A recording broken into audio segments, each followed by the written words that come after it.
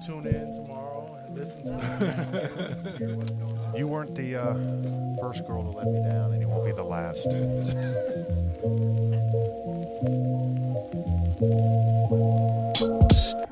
Panther fans, welcome to another edition of the Carolina Line. My name, Kevin Donnelly. I'm here with Al Wallace.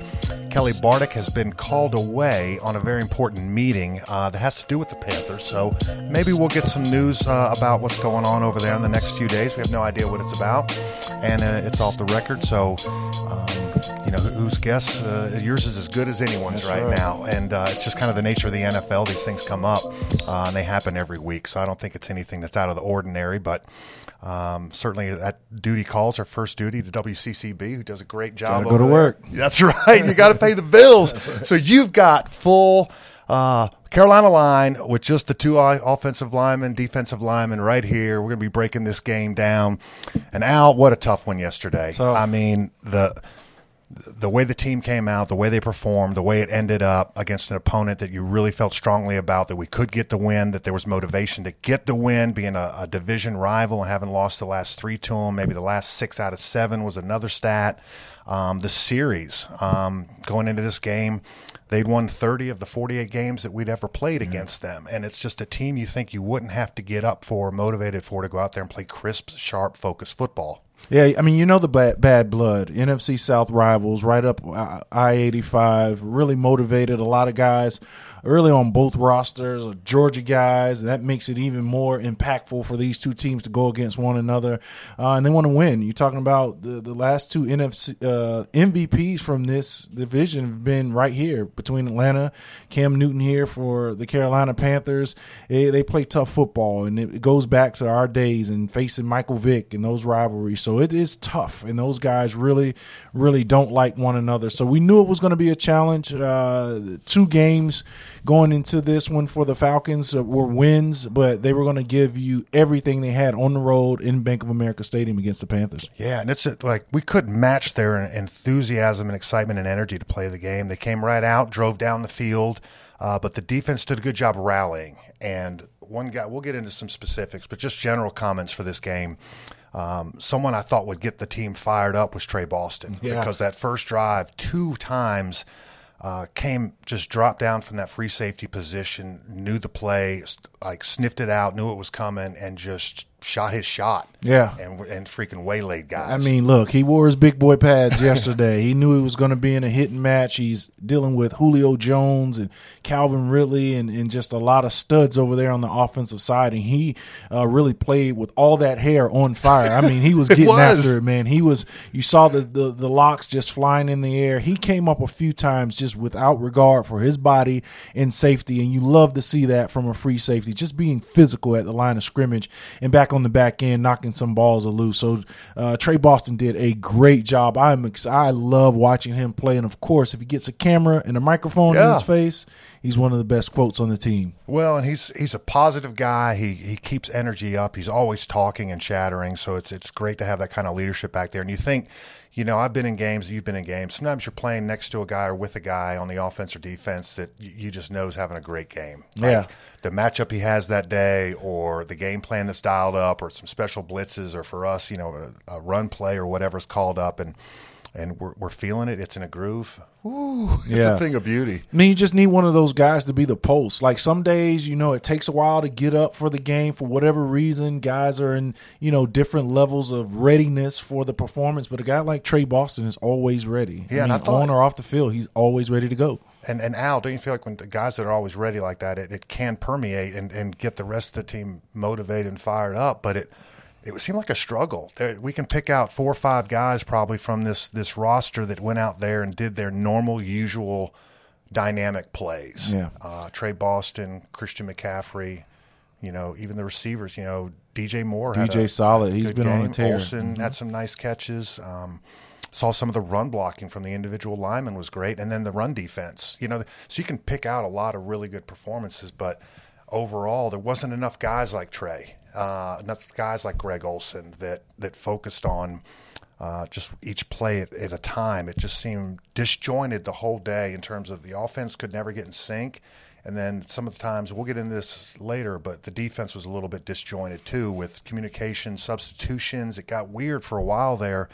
Vern Butler coming off the field, coming back on. And so that's just something that it's just so uncharacteristic of these Panthers team that we've seen this year. It's usually been a very crisp operation. And, really the biggest game that got out of hand was that San Fran game. But the other ones, even the losses we've been in or had a chance to win at the very end. Yeah, I think you've seen this football team compete, good, bad, or ugly. San Francisco, obviously, we've know what they've been able to do this season. So we see their production, battling back, winning football games with, I think, 9-1 now. So they're a good football team. But this one was very curious. I mean, it just was not the standard of execution you're used to seeing from a Ron Rivera coach football team. And it was really all three phases. I mean, you give up a kick return.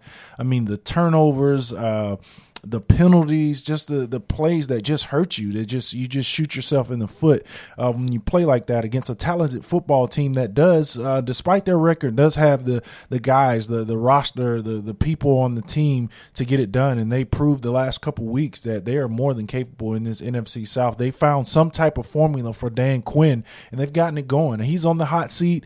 His job was in question, but this team has really found it, and at the perfect time for that team because it was against two divisional rivals in the Saints and here against the Panthers. So hats off to them. We'll start by giving them a lot of credit for what they were able to do on the road in a hostile environment against a huge rival with the Carolina Panthers. Oh, all that being said, still I'm angry today. I got my mat on, and we got to talk about this. And I think on the offensive side, really one of the best places to start is that offensive line.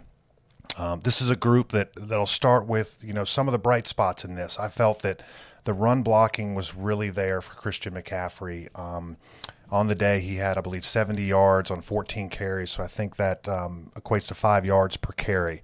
And 5 yards a carry in the NFL is a fantastic number. High 4.6, 4.7, 4.8, very, very good.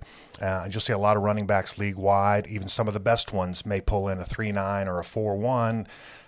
Per carry, and it's it's just average at best. So when a guy can average 5 yards a carry, and he did it without a brilliant 20-yard run, he did it without the home run touchdown. He that added to his average. It was just you could count on him from about 2 yards to 8 yards on all those reps. And so I think run blocking wise, and what Christian did in terms of running the ball, a very effective job. Yeah, we don't want to take anything away. We know this offensive line has performed well. They've blocked very good. When you have a guy like 22 behind you, he makes it easy. You know that you only have to maintain those blocks for a split second, and he's to and through that hole. So he does a great job. But I think the combo blocks, when I watch them, they work well together, this offensive line. And then climbing up to the second level, it's an extremely athletic guy, especially the offensive line, especially the interior three, the center and the two guards. Greg Van Roten, for me, is still the most consistent offensive lineman on this football team. You know what you're going to get from him every single week. He's going to have ups and downs, but he is in a small window where he is going to be really good. He's scrappy. He's going to fight for everything. And I love to see him on short yardage plays. They seem to want to run and tuck in behind him, and he's always pulling at McCaffrey and the runners trying to get them the extra yard. So Greg Van Roten does a really solid job, and I rarely see him just beat at the line of scrimmage, either in the run game or in pass pro. So he's done a very good job, but I think they were really, really good on the run, and Chris McCaffrey surely appreciates them opening up those holes. Yeah, and don't you think, for these guys, we're a run-based offense. So, we know it's going to be featuring Christian McCaffrey, and we know that these guys up front have shown some physicality, what they can go out there and block and really do a good job. But, when you come into a game with the Atlanta Falcons who, basically do not stop the run. That is not their forte. They're one of the worst in the league at stopping the run, and you're going against a team, we're a top 10 team in running the ball, or at least before this game we were. And so you think you'd focus on that, and just what was disappointing is, we throw a pass right off the get-go, then we do a run with Christian McCaffrey, and then we, on a 3rd and 4, try another pass that gets intercepted on that first drive. That was really tough because it feels like almost, with this team, maybe you run it a couple times. And I know second guessing can be a problem, but coming off the week you had the week before, it's established the run game. And so I was a little disappointed that that drive was so quick in and off the field. It's tough to kind of watch that when you go away from what your best thing is. I believe when you're a coach, the one thing that can get in your way is what we always throw it out like self-scouting, right? So I know this team has looked at what they do, especially early in football games, that kind of initial scripted 15 to 20 plays. You go out there and you have an idea of what you want to probe this defense and see their reaction, with how they're going to react or how they're going to adjust to maybe some new wrinkles that you have in. I think for this team, your identity is with Christian McCaffrey, and it's that running game. Don't stray away from it. I really believe as an offense, you should try to dictate what the defense does, and that means going out there and just pound the run until they're able to stop it. Different formations, different looks, similar plays, give the ball to McCaffrey and kind of soften him up, and I think that helps a guy like Kyle Allen settle in a little bit, make some easy throws off of that play fake, off the play action, and get it going. So you kind of trick yourself. You self-scout and you think, man, this team is going to be expecting heavy runs. I'm going to come out and throw the ball and mix it up a little bit, and it doesn't play into what this team is all about, the identity of this offense, and that's running the ball with Christian McCaffrey. Yeah, and I think there's just something about starting with some tried and true plays, and I'm not saying be vanilla.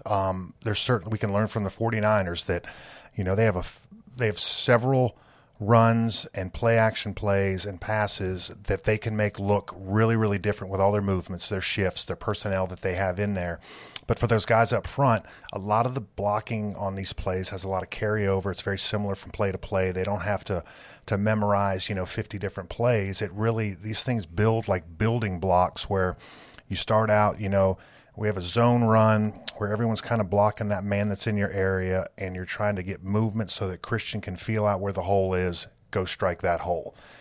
But with that, you can run motions, you can do some motions with the tight end back and forth in a formation and get them thinking about different things that can set that thing up that looks totally different, but you're sticking with a lot of your tried and true plans. And I know we're talking about the first drive here, and it might not be that big of a deal, but to me as a former offensive lineman, just getting a couple first downs to start a game and then coming out of halftime puts you back in. It gets you geared up for what you have that day. You get your pads loosened up, whether you get points from it or not, just sustaining the drive a little while and letting your defense even know, letting your coaching staff know that it's not going to be a 3-and-out, that we're going to go out there, we're going to get some points on the board and build some momentum eventually through this game, through some consistency. But you want to see a good established drive. And, both times coming out of the halftime, had a good drive, but turned it over again.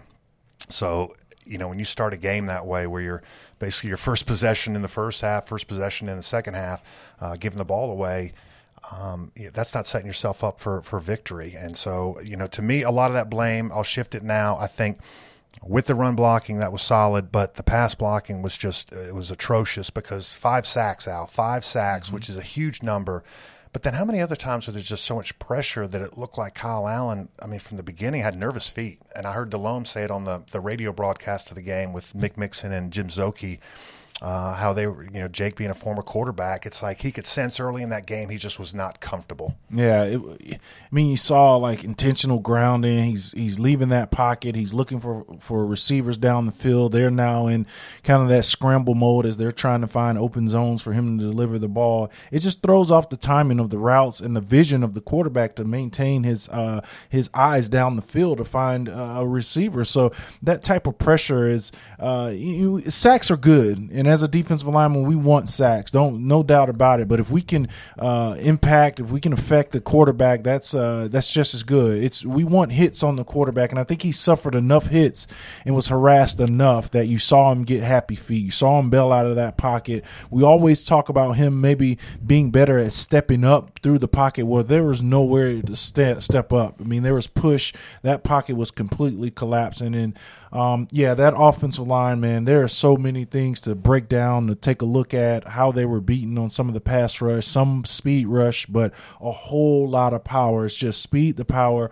The Atlanta Falcons D-line saw something on film this week and decided, hey, we can just go speed to power. We can push these guys in the backfield in the lap of Kyle Allen. Yeah, it seemed like, especially with our tackles, you could really see a mindset early on. They got Vic Beasley. They have some speed over there, but really the killers were the bigger, more powerful linemen that, like you said, went speed to rush. Obviously, they're going to have a good get-off, see if they can beat someone off the line of scrimmage, get an edge.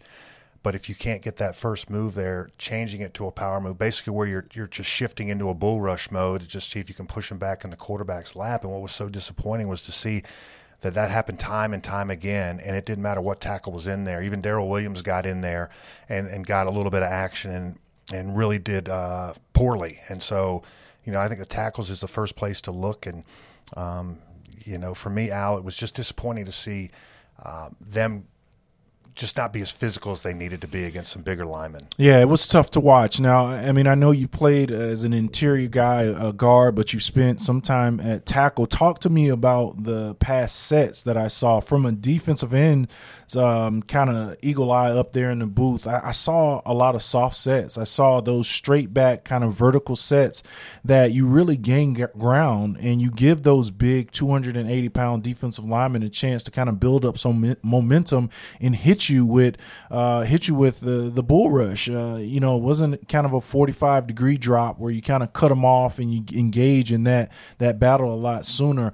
Is that something they can adjust to mid-game where they're not so much vertical setting and giving up those soft pass sets? Well, it's really about the technique in your pass set, and it's a fine line between the NFL now is really geared towards throwing the football, and they protect quarterbacks because they know that's where exciting plays come from. That's where, the big, chunk plays can happen from, and just so many exciting parts. And even when you look at on the defensive side, it's a chance for an interception. It's a chance for a sack. It sets up a lot of dramatic events. And so, I think with the NFL, they like that scenario. It brings fans to the screen. The game continues to grow, and viewership is up.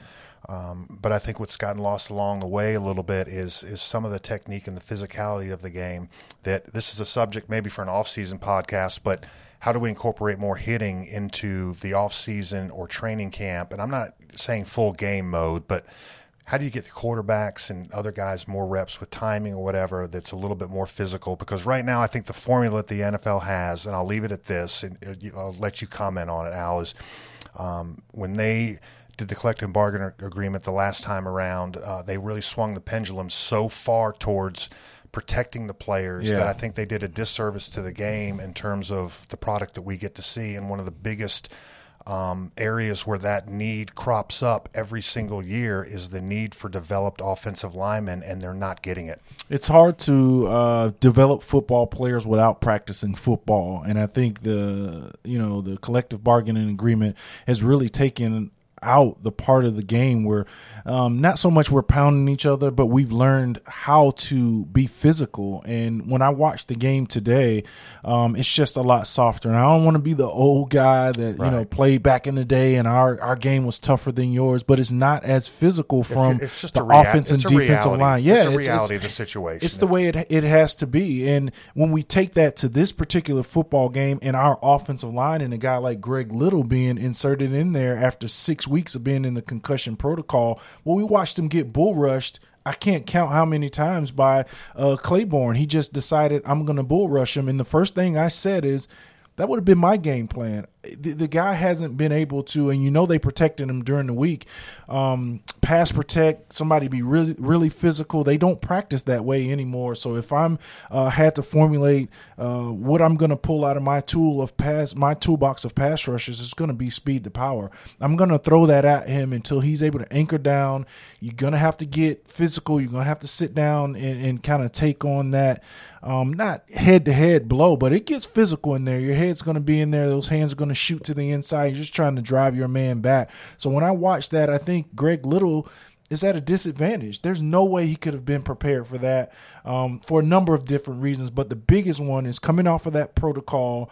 having a head injury and not wanting to have to be in that type of physical battle that he saw all game. I saw a couple times he was just too high, and I know he's trying to get his head out of it. You're thinking about sustained career and longevity and not giving up that sack. So it is a really tough position, and that offensive line was just dominated. It was dominated. Vic Beasley did his with speed against Darrell Williams. I thought, Kyle Allen drifted a little bit, but again, that pressure's coming up the middle also. But the rest of the guys was just straight manhandle, just straight bull rushed into the lap of the quarterback. Well, they'll be working on the new collective bargaining agreement. They're doing it now, I'm sure, in closed meetings that we don't hear a lot of details about, but I'm sure when the offseason rolls around, there'll be discussions over what are the gives and takes from each side, and I'm just hoping that they can come together on getting a few more padded practices in there, I think especially for training camp, and then I also think during the season I think they get about 15 padded practices for a whole 17-week schedule with the bye week. So that's less than once a week. I really think, if it's at 15, you could bump it up to maybe 20 so that when there's times when you want to put pads on Wednesday and Thursday, you can do it. And I say that because one of the best things that helped me develop, and I hated them every time we did them, was one-on-one pass reps in practice with the full pads on. Because you're putting an offensive lineman in a situation where the defensive lineman knows its pass. Mm-hmm. There's no one to help you. So it's just one-on-one blocking. There's no sliding, anything like that. And it's just me going against Peppers or me going against you.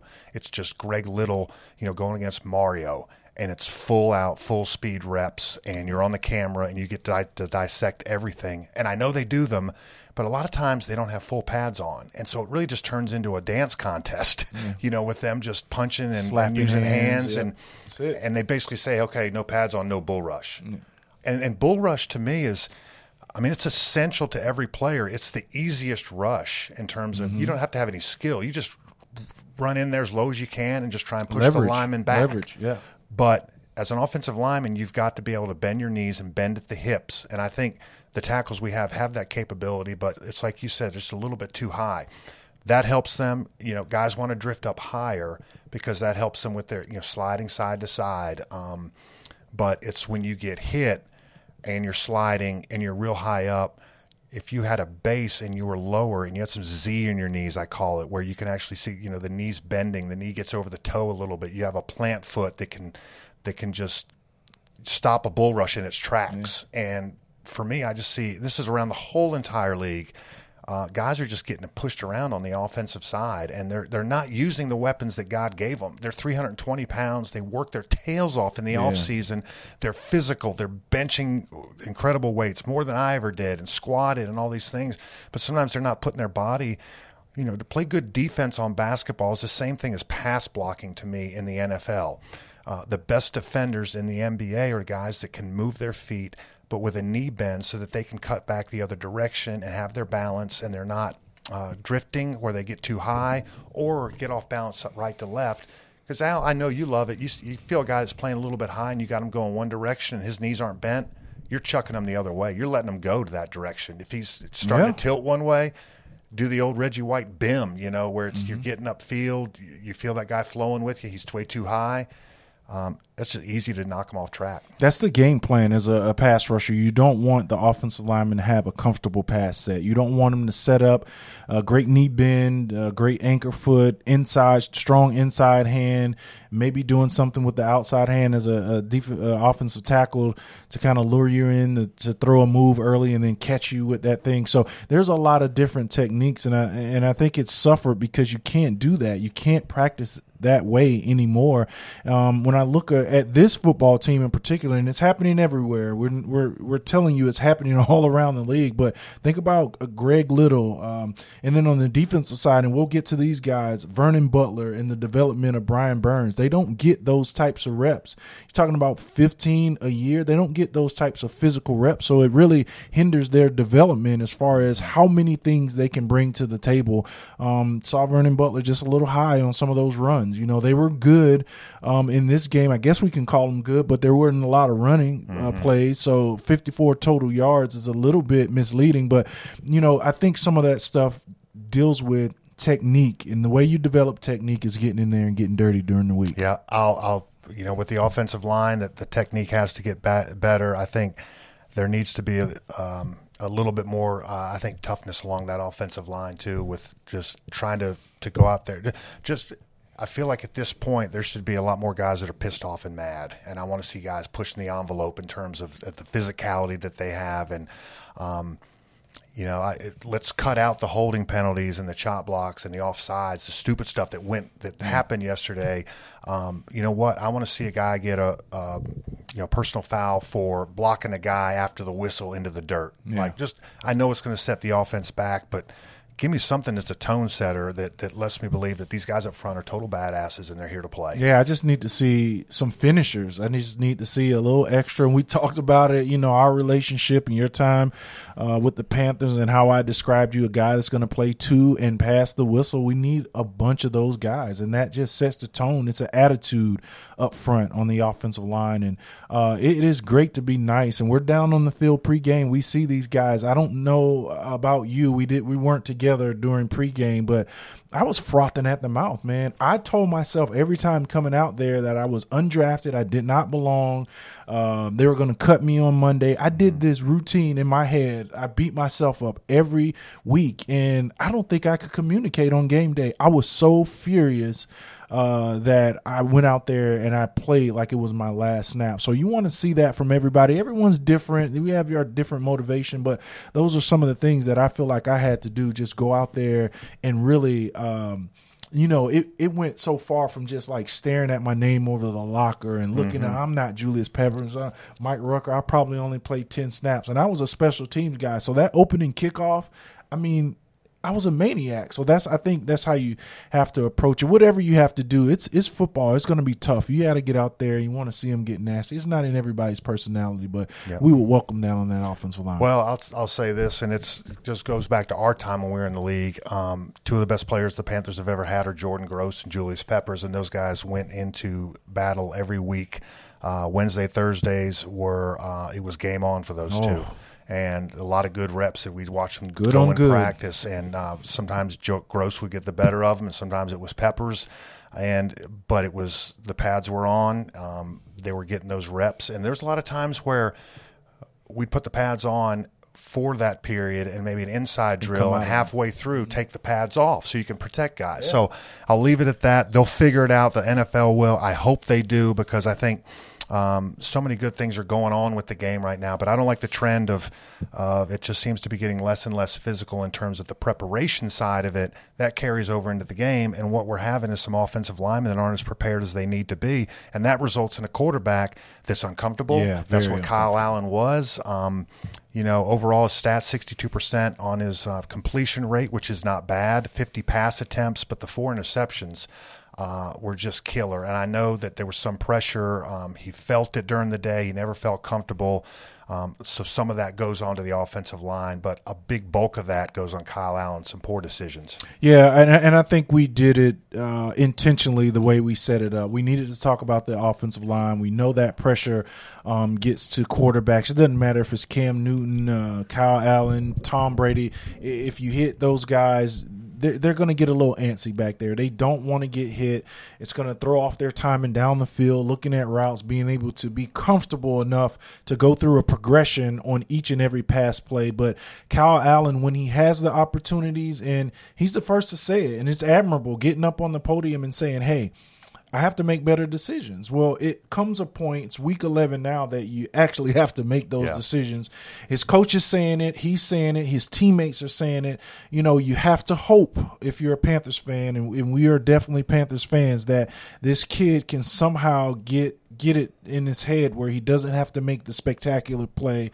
He threw it to Christian McCaffrey 11 times yesterday. And that's just check it down. Yeah, that's what this team is. That's exactly what you have to do. That because you could hold it longer and get a 15-yarder to DJ Moore or Greg Olsen down the field, risking a sack. But you're exactly right, Al. Check down to him. He's available. He got 11 touches yesterday.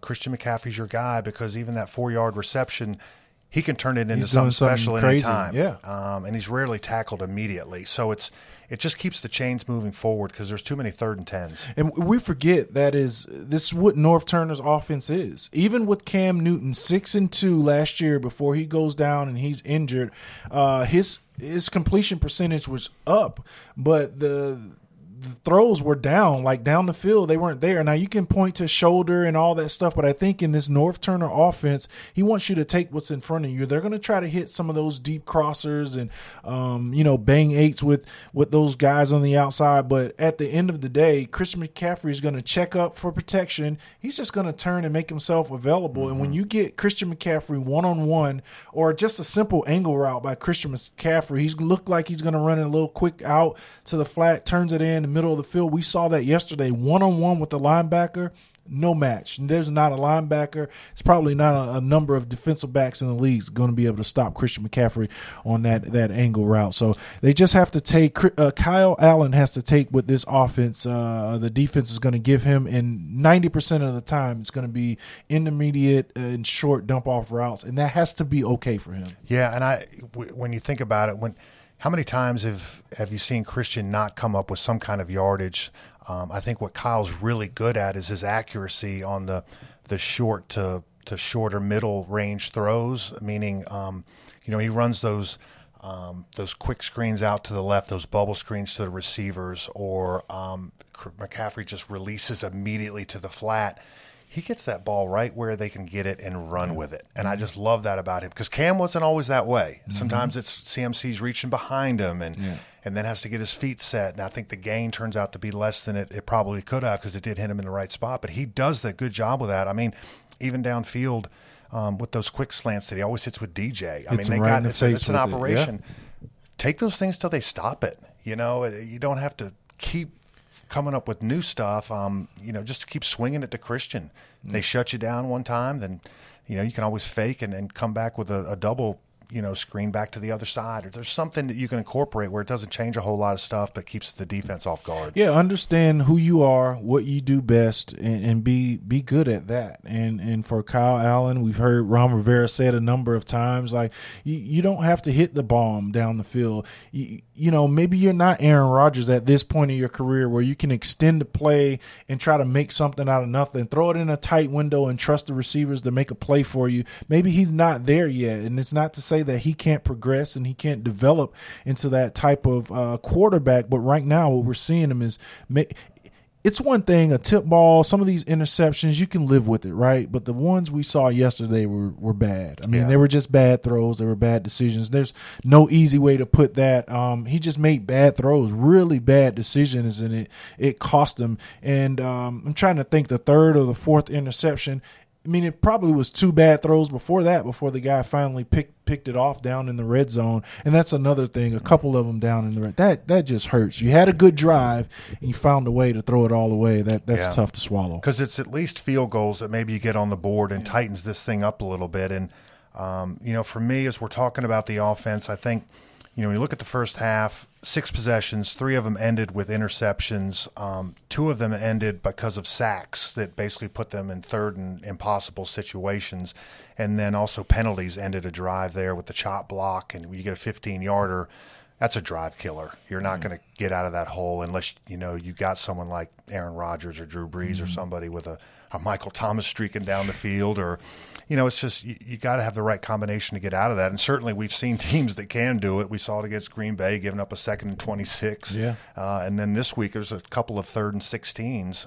One of them was that deep throw to Julio Jones right to the 2-yard line that Luke was covering on. Couldn't have been better coverage. Though. No, that's what we both talked about it during the game. But when you have that kind of a first half, and then you come out in the second half, like I said, there was they had a holding play and gave up a sack to Claiborne. That was that first series. So they tried a 4th and 5 situation on that first series. It wasn't an interception, but gave up a sack, and that's what turned it over on downs, which is essentially a turnover, basically. When you think about it, you get the ball right where the offense couldn't go anymore.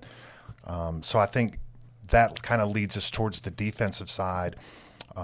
Early on in this game, I thought the defense was actually fantastic. Yeah. And looking back at, as the game wore on, it seemed like Atlanta was able to do a couple more things that wore on. But I think that becomes apparent when the offense is struggling like it was. That can affect the way the defense plays. There's some teams that are that experienced and resilient and tough that it's, hey, we might win this thing, 6-3. But our defense isn't there yet. No. It doesn't have the pieces to be like that yet where they can just flip a switch and just say, no more, we're shutting this team down. They need the offense to work hand in hand for time of possession, for getting some points on the board. They need help. Yeah, they are a good defense. They are not a dominant defense. They cannot take over and take control of a football game. They've produced a number of turnovers this game going into this game, 19 total. 12 of those were interceptions. They've done a great job of taking the ball away and giving it back to the offense. But on the other side, this team is giving up. The defense is giving up a lot of yards. So they've really, in most respects, been bend and not break. And we saw that on the first series. We saw it throughout the course of the game where they gave up some yards. Julio hit him a couple times. Calvin Ridley had an unbelievable day. Not too much to speak of on the ground game, but Matt Ryan is just, once he gets going with that talent, that speed, that size they have on the outside, they really can hurt you. And that's just two of the receivers. It's about 4 or 5 of those guys that are 4-3 guys that are running around out there like crazy. So this defense held up. They're going to generate some pressure. They're going to get to the quarterback, but they cannot do enough if that offense isn't sustaining drives, taking up some of the clock. If you're putting the offense back on the field, eventually they're going to break down because, like I said, they're not a lights-out dominant defense where they can just take over a game and you can win one of those ugly 12-9 games. Mm-hmm. And I think when you look at this team, starting well is the formula for helping the Panthers win games. And I think when a team gets up on another team early, especially against the Panthers, they've been weak against the run, so that you're able to run the ball more and grind it out. But with Matt Ryan, I think the biggest thing was we couldn't effectively pressure him throughout the day. And I know we had 3 sacks. The team had 3 sacks, those guys getting after the quarterback. But those felt like late sacks, held on to the ball, nowhere to go, good coverage.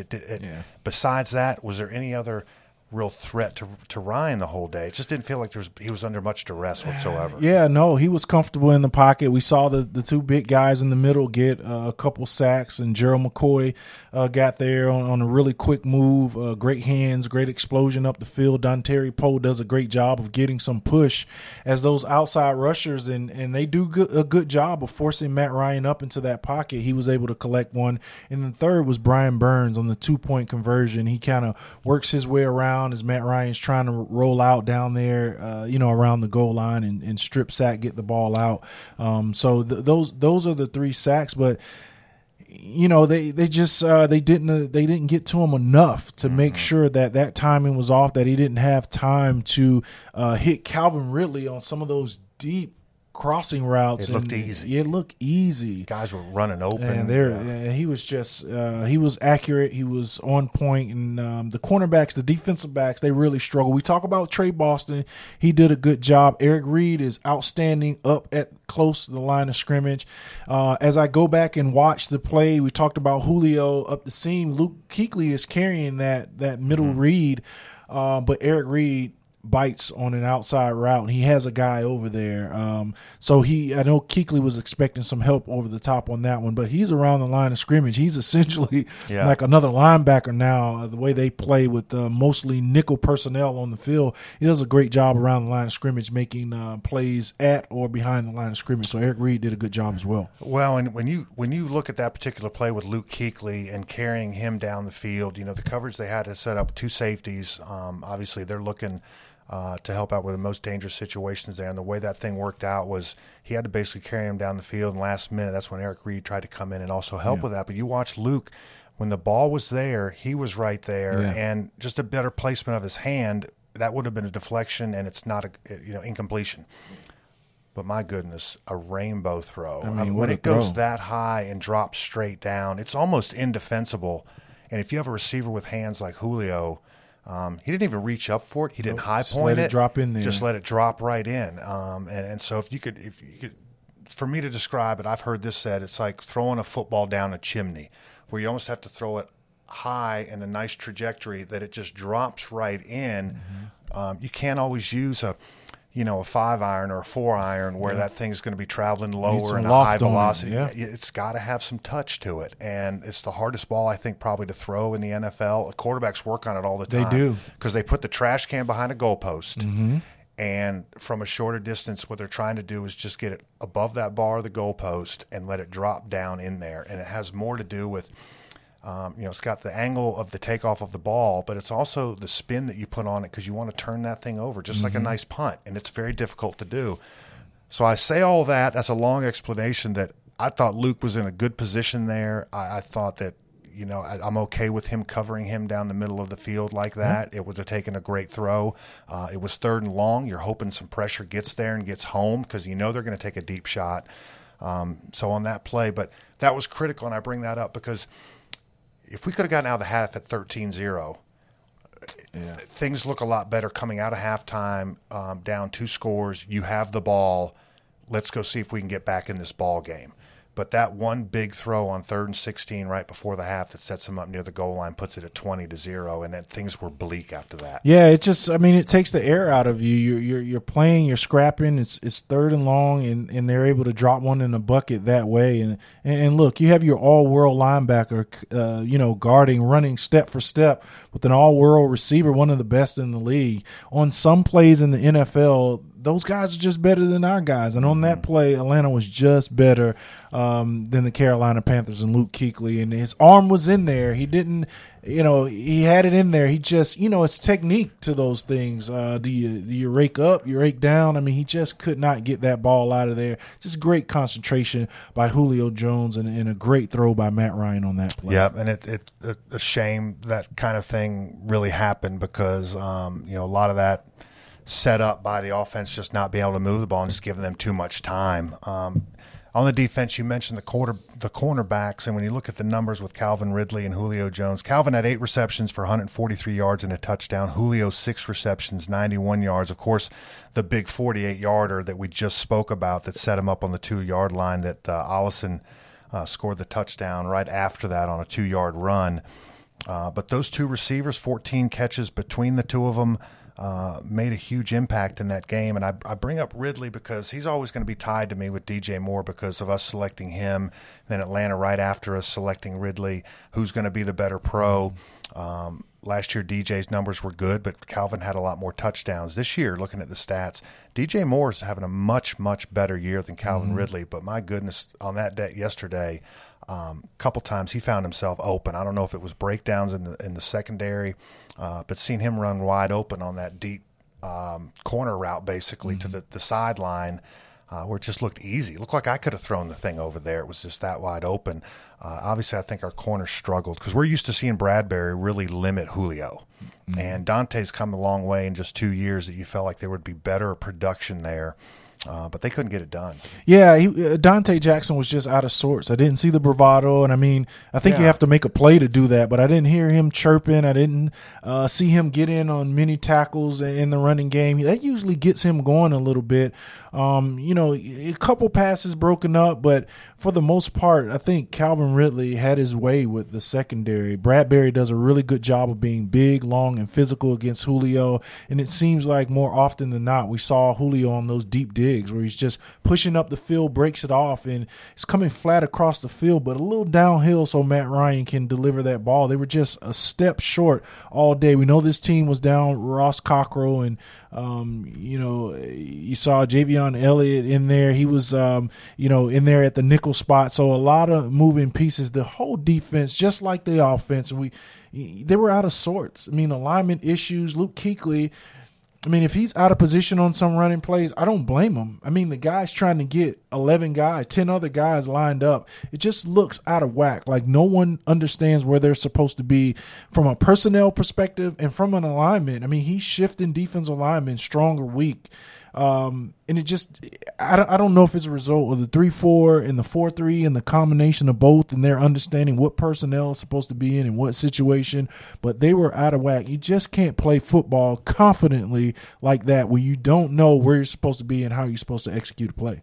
Well, before we get into looking ahead to the Saints, we're 10 games into this season, and I thought, if we're looking at this defense, Al, what are some things? Obviously, we've talked about the areas that need to improve. The pass rush has been there, but how can it be more consistent and affect the passer? And I think that's something that can be improved and will get better as the season goes on. I think their best football is still ahead because there's pretty good health on that side. Mm-hmm.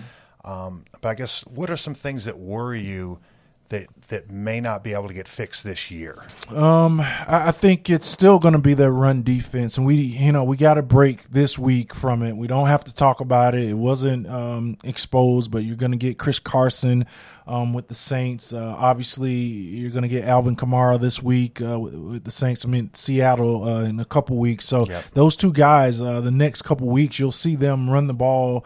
Alvin Kamara is as Christian McCaffrey-like as you're going to get in the NFL, really dynamic in both the passing game and the running game. So for me, I look at the personnel and I understand who they have. All right, they have a bunch of three techniques. They have a bunch of guys that want to get on the outside shoulder of the guard and penetrate. What I think is missing, and Kyle Love wasn't on the field yesterday, is a big anchoring, just hog molly.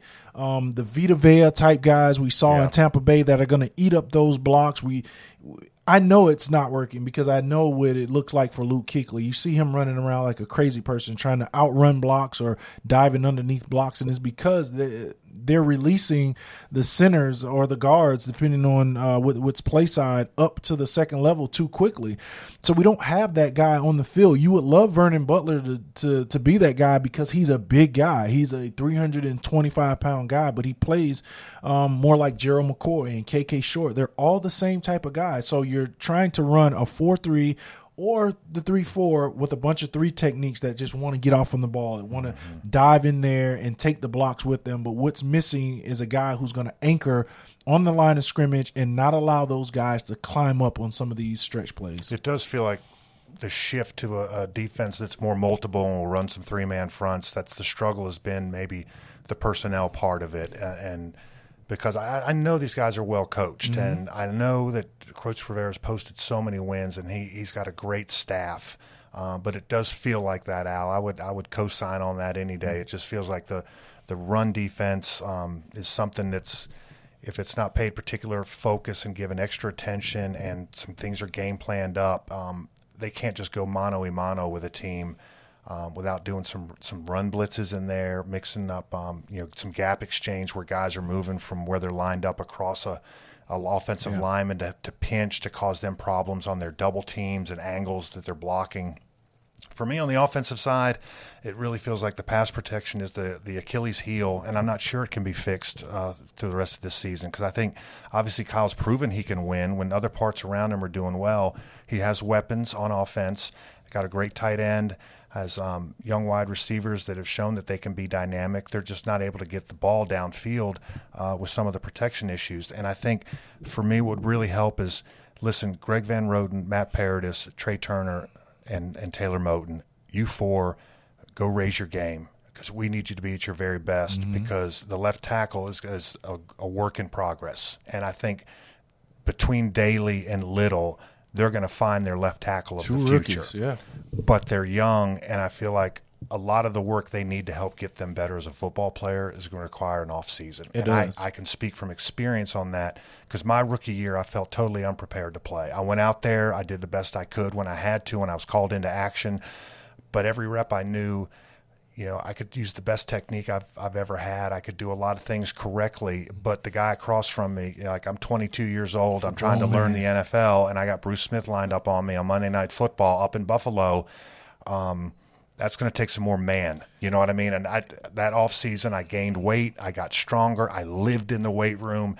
And guys are like, man, you came back a different guy. And I was like, I just have more confidence, because I know now I have the physical skills, and I don't think Greg has those yet. And I'm talking about just getting stronger, especially in the trunk, the lower body, to be able to stop some of these bull rushes and the physicality of getting kind of pushed around. Because make no mistake about it, the guy's got feet. He can dance with the best of them. For his size, my goodness, I've watched him during the offseason and the way he moved during camp, and he's the real deal. But he's also behind the eight ball because of the 2 concussions he's had. And when you have a concussion, it's not like, well, he's not going to play this week, but he can still go out there and practice. Someone has a hand injury, and it's like, I'm not going to play this week. The bubble's just too encumbering, but, in a couple weeks I'll be able to get back to action and be out there full force, but I can still practice the whole time. Mm-hmm. This is a guy that when that happens, the first week, they don't even really have you lift or do anything strenuous whatsoever. No stress at all. It's stress-free. So they just need to develop. And you can look at both of their bodies. We're talking about Greg Little, and Dennis Daly. It's the weight room. They have to get stronger. Those bodies have to develop, and it takes a little while. I think we both talked about how long it takes for us or took for us to feel comfortable, and it was, a year or more, especially that rookie year. It's tough. I've joked about it before. I said, man, those guys across from you are paying mortgages now, man. They have kids. It's a different type of mentality that you play with when you're just a 22-year-old and you're in the league and you're still trying to figure it out. And it's not just those guys.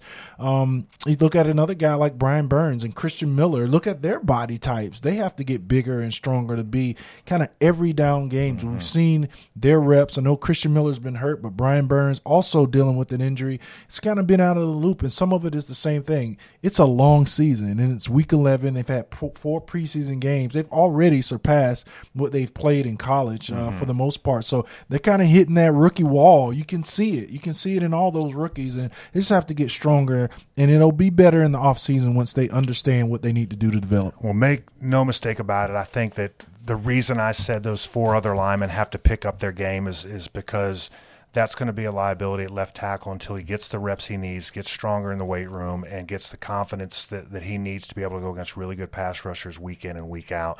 So that being said, I think that's where your help needs to be if you're going to line a tight end. You're going to put Olsen over there, Manhurts, or send Christian McCaffrey, or run 2 backs in there and have Bonifant help chip, or even Christian McCaffrey and get Bonifant out so that you can keep some other options for you if you have to get rid of the ball quick. But there's going to have to be some special game planning, and I know they can do it because they did it last year with Chris Clark and Marshall Newhouse, 2 guys off the street. Yeah, ask Tom Brady. He's getting killed with Marshall Newhouse out there. There's no doubt, and Tom can't be Tom without protection. Mm-hmm. So that's something that worries me, that's not going to be a quick fix, and it's going to take an off season to get to. But that's life in the NFL. You rarely have players come in and able to make an impact right away as a rookie. Now it happens, and especially in some skill positions, because with the athleticism of these guys and how well they're trained coming out of college, they really can just survive on a lot of that athletic ability. Yeah. And we saw it early on with Burns. With his speed, it was a lot of success early on. To offensive linemen. Teams kind of learn him a little bit, and they know, what, I'm gonna be real patient, take a good set. Eventually, if I do the right set, he's just going to have to come through me because he's not going to be able to get around me. And that's why I think you've seen some of his numbers taper off. And he did have the hand injury, and that plays a lot. Yeah, that's a lot for a defensive lineman. I mean, our biggest weapon, believe it or not, are our hands. And those long arms, keeping that leverage, keeping those guys off of us. So he struggled a little bit down the stretch here because he can't use that dominant hand. Well, unfortunately, we're heading down to New Orleans, one of the toughest places to play in the division. The Falcons are a fierce rival, a bitter one. They've owned us. I hate that. But this series with the New Orleans Saints is 25-24, we're on top, or maybe it's the Saints are on top by 1 game, but it's been very close over the 48 games or so that they've played against each other since this division was formed with these 4 teams. But we know what they got going. They're 8-2. They got Breeze back. Didn't have a good game against the Falcons, but then bounced back against the Bucs and had a stellar performance, really lighting them up. 3 touchdowns in that game. Was completing everything. I mean, 28 of 35 is about 75% completion rate there, 75%. So they're going in there, and we're talking about how we need more rush and affect Matt Ryan. How are they going to do that against this team? It's going to be a tough job. It's going to be a tough job, but Drew Brees, another guy that's not very tall. He has to throw it on time and has to work with precision. I think if you can do that and get some pressure on him, we've seen him make some bad throws, not because he's making bad decisions. I think he just can't see sometimes when he's throwing the ball. So it's going to be a tough challenge. That football team on the offense is really good. They have 2 good backs, Alvin Kamara and Murray, who was at Minnesota. played for 2 or 3 weeks while Kamara was dealing with some injuries and did a really good job, did a great job. And then they legitimately have one of the best receivers in the league. Michael Thomas is going to catch 10, 15 balls a week. He's just going to be a terror. He's not going to blow your doors off. He's not going to run past you. And it's really the only guy that they have. He's going to throw it to him. He's going to get 15 targets a game. He's going to catch 13. He's amazing. So he really it's going to be a really tough challenge slowing down that offense. Drew Brees is just like he's a surgeon with the ball in his hands. He's going to pick you apart. They're going to invite the blitz. He's going to know where it's coming from. They're going to deliver the ball. So it's going to be a tough challenge for this run defense. We're going to see that get challenged. And then the passing game, the defensive backs will have to have a much better day than we saw them this past week against Atlanta. Well, you feel like the way this team has been on the run defense, and then how the best way to get to Brees, everyone always says that it's pressure up the middle because of his shorter stature, trying to get in his face and push the pocket into him instead of, he does such a good job stepping up and buying time that the speed rush on the outside isn't the way to get Brees. It's up front. So it really feels like hearing you talk, those interior linemen really could be, they have a great day. This team has a chance to shut them down. If they don't, that could be a lot of running lanes and a lot of time for Drew Brees. If we can't get McCoy and, Kyle Love, if he's able to play this week, Vernon also Butler and Poe, yeah. Like those 4 guys, or if they move a guy in there like FA or someone that's a smaller guy, you use what you've got to get in there, get your hands up, and cause disruption. And they have some good offensive linemen. They drafted well. They have a couple guys. Andrews Pete is in there, and a young guy. They have a bunch of talented offensive linemen, but you're going to have to challenge them. I went back last year and looked at what worked, and it was a lot of Thomas Davis, Luke Kuechly, double A-gap blitzes, or just sugaring in there, just looks, which really makes him, Drew Brees thinks he has to get that ball out early. So either one will work. You need to create the pressure by bringing people or create the pressure by look and feel. And a lot of that was having Luke Kuechly and Thomas Davis stand in that A-gap and present a 5 or a 6-man rush, which means that ball has to come out. It helps your defensive backs out against those talented receivers. They know they only have a short period of time to cover, but it's good. That offense is good, and they're even better on the defensive side, Kevin. Well, I want to say I'm looking at the depth chart here for the Saints, and because my thought is I think they drafted a center this year to fill in to be their starting center. And I think this is an opportunity that, like you said, getting in those A-gaps a little bit with Shaq and Luke, or some of those big guys that are up front, can get some push on a young player like that. I think that's exactly how you set things up. Eric McCoy is the guy that I'm thinking of. He's their starting center.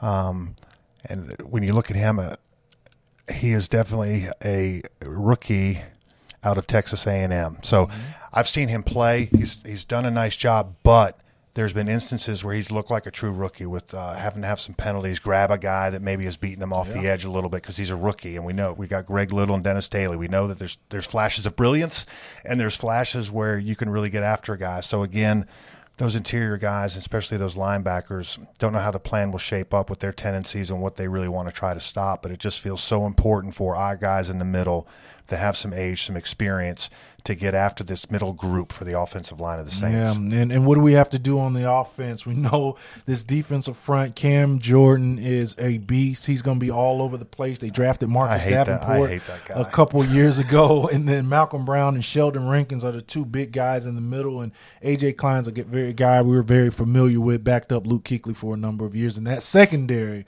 is maybe one of the best in the league. Yeah, and it's – so it's a tough sell. Tough.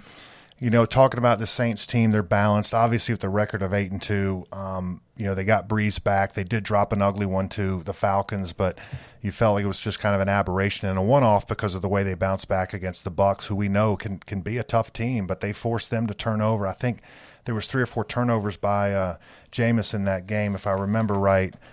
So they got Jameis back to his ways of turning the ball over, and for this team, the success has really come getting after. They've been poor on run defense, and I don't think that's changing a whole lot. It's just kind of who they are. You can't flip the switch overnight and just become a great run defense. They can try to get better at that, but what's helped them out is pressure on the quarterback and takeaways. Those happen from third and long situations. So the running game with Kamara and Murray, like you were saying, it's got to be a priority, and those guys in the middle need to take up a lot of space. They can get that done. They have a chance at slowing this Saints offense down, but if they're able to run at will, it's going to be a tough day. Yeah, it's going to make it a long day, and for the offense, Christian McCaffrey, do what you do. We talked about it earlier. Don't get fancy. Commit to that running game. Find a way to get him the ball. I mean, it's probably 90% of the production on offense. I mean, this offense just doesn't click if it doesn't go through 22. We've seen DJ Moore be very impactful. He's moving the chains, but we haven't seen him do is explode for long touchdowns. So just take what you get, move the ball down the field. This is a very good defense, great secondary, Von Bell, Marshawn Lattimore, great secondary guys. Just run the ball, see what you can do, and let that settle down your quarterback, Kyle Allen, and get him going, build some confidence back. And I think, if you can establish the run, like you're saying, to get CMC rolling, that takes a lot of time of possession away from Breeze and the Saints. Absolutely. And that's the formula to it. You don't have to outthink it. You don't have to do a lot of different things. If you can be effective in the running game, you're going to have a great, I think, evening against the Saints. It'll be a fun game to watch. Now, you flip that around. With this team and a lot of momentum, it's a team that they're probably thinking they can walk right over the Carolina Panthers. But how I kind of want to end this is that, there's a lot of talent on this team, and we've seen moments of brilliance in a lot of different areas. If this team wants to make an impact and be a viable candidate for the playoffs at the end of the year, obviously with 6 games to go and you're sitting at 5-5, you're in a tough position to get back in the playoff race. But the flip of it is you do have 3 more division games. You do have a tough one against Seattle, but you win that one. That's somebody that's vying for one of those playoff spots. It helps with tiebreakers and an NFC conference win, basically. And then you got the Redskins and Colts. There's some winnable games there, and if they play better, against the Atlantas and New Orleans, they could come out of there with a win and surprise some folks. So I think going into this game, I feel really disappointed the way they played on Sunday, and it leaves me thinking right now that it's like, I don't know if we're going to win another game. But I don't want to get into that mindset because that was kind of last year's. It's, I think that if these guys can get back to work and get a practice that, you can hear it in Rivera's voice almost when he does press conferences later in the week, or you hear from him, and there's something about him. It was like when the prep that week is outstanding and everything's going well and things are crisp. You can just feel it from the coaches. And Sunday when we were there, I had an uneasy feeling about the game. Something about it. I don't know if it's sixth sense from being in the league as long as I was. You might have felt it too. Yep. I just was worried, and I was trying to talk to people like, "Hey, feel out the game today?" And I feel good. I'm like, it didn't make me feel good. There was just a sense there. It just didn't seem like it was going to be our day. So, hoping this team can find its groove this week. Because if they come out of it feeling well oiled and they got a good game plan together and that confidence, especially maybe even a feeling like they got nothing to lose. Right now it's win or go home. I think these are all must wins coming up if you want to get in the race at all. Yeah, you just have to scrap it all. It's hard to do. This was a bitter loss to a divisional rival at home, and we all kind of felt in the pit of our stomach as we talked to people pregame, and just everybody had questions. Everybody felt like for you and I to say, yeah, this one's okay. We're going to win this one, and we couldn't do that with confidence and look at what happened. I think you have to get back to the basics and throw this one out and win the football games ahead of you. I mean, why not play spoiler? Look what Atlanta's been able to do. I mean, they're dead to rights for the remainder of the season. They've gone, back-to-back wins against divisional teams. So the Panthers are capable of doing that. They have the talent on the field to do that. They just got to go out there and execute. They cannot have a game where they just don't fire on all cylinders. The room for error, it's just gone. It's gone now. So I'm excited to see them. It's a challenge for me. I think this is a day or Tuesday, whenever they're back in there, they have one of those players-only meetings where they close the doors, they put the trainers and coaches out, and they have a heart-to-heart, man, because that team is not going to look like next year is not going to be the same. Those guys they're looking at is not going to be the same. They have, 5-6 more opportunities to win. You have to have a heart-to-heart. It's a players-only time. They have to get it right. They have to get it right today. Yeah, you know what? 6 games left, and if these guys can't improve on stopping the run, then they're going to find some other guys that can come in and improve stopping the run. we're not seeing any progress with certain offensive linemen getting better, then there's a draft and free agency period. So I don't want to put doom and gloom into it, but Coach Rivera and these guys are fighting for their jobs too, and they're going to find the best way to get the players they need. And right now this team doesn't have one guy they can depend on to carry them, where it's just a game wrecker, a guy that can change the whole face of a game, where you have a top 3 quarterback or you have the premier, Von Miller type pass rusher that can just instantly, you're down 14 points and that guy can cause a sack fumble that sets up a touchdown. Like, we don't have those guys right now, so it's going to be a team effort. So I think whether they meet or not as a team or whatever, there has to be some directive in that locker room where they're talking to each other that, I don't care who you are. All right, Christian, you're having an amazing year. We need you to be even a little bit better against the Saints. Yeah. And every player has to go down the list. All right, this is a guy that's been a backup. He's starting now. He's not one of our better players, but you know what? He's starting. He's in the lineup. Whatever you've done, you've got to raise that elevate that level of play. And if you can't do that, it's going to be a long day. Yeah, it's going to be a long one. It puts more pressure on 22. We know how good he is. He is that wrecker. He is the face of the Panthers. He's that difference maker. Everybody tunes in every Sunday for the highlights to see what this guy is going to do. 191 total yards. He is amazing. That's the way I'm going to end it, thinking about how dynamic Christian McCaffrey is. What a unbelievable season he's had. Well, he'll have an amazing game. It's going to be fun, so fun to watch the Kamara CMC battle and just the way they're used and what their stats end up being and how they attack the offenses. The defensive of the opposing teams there. I think that is one of the cooler battles that I'll be kind of focusing on. I'll actually watch the offensive line a lot. I'm sure you'll be watching the D-line a lot, but really looking forward to the game. And with this Carolina Panthers team, as much as it can drive you crazy, there's times where it just comes together and just gives you pure joy. And it would not surprise me one bit if Sunday they come out there and just have a lights-out game and almost make us feel bad. In retrospect, we're like, what could have or would have been if we had gotten an early Tampa Bay win or not let the Packers one slip away from us. So I'll also end on a positive note. I think that that our interior guys on that defensive line are going to come to play. They're going to shut the run down, find ways to push that pocket back. And then I think the offensive line on our side of it will do enough to protect Kyle Allen, to help build his confidence back that it's in this team. They can't go out and make mistakes. They can't have the penalties they have. They can't have the turnovers. This is a team that when they play some mistake-free football can hang with anyone in the NFL. Yeah, nobody's going to come and save the Panthers. They're going to have to save themselves. So that needs to be the message. That needs to be the mindset here the next 6 weeks. And Al, don't you think if we could do it, I'd do it in a second.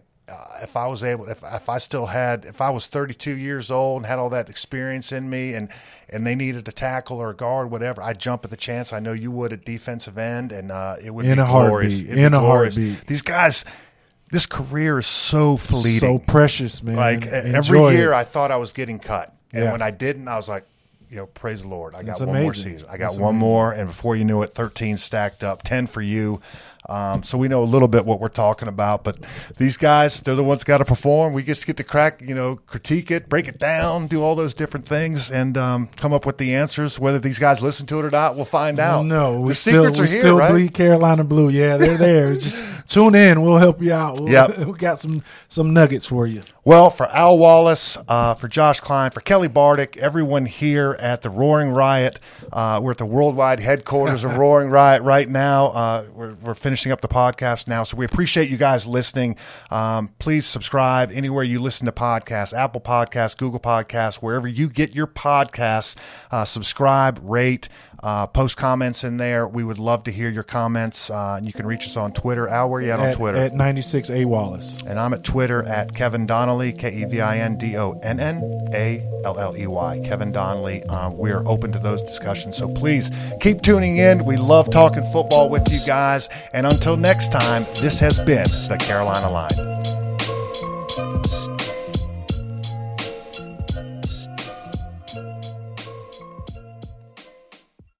On this week's episode of the Roaring Riot podcast, the Panthers have lost the high ground with the 28-3 remarks as the Falcons finish them off 29-3 in Charlotte.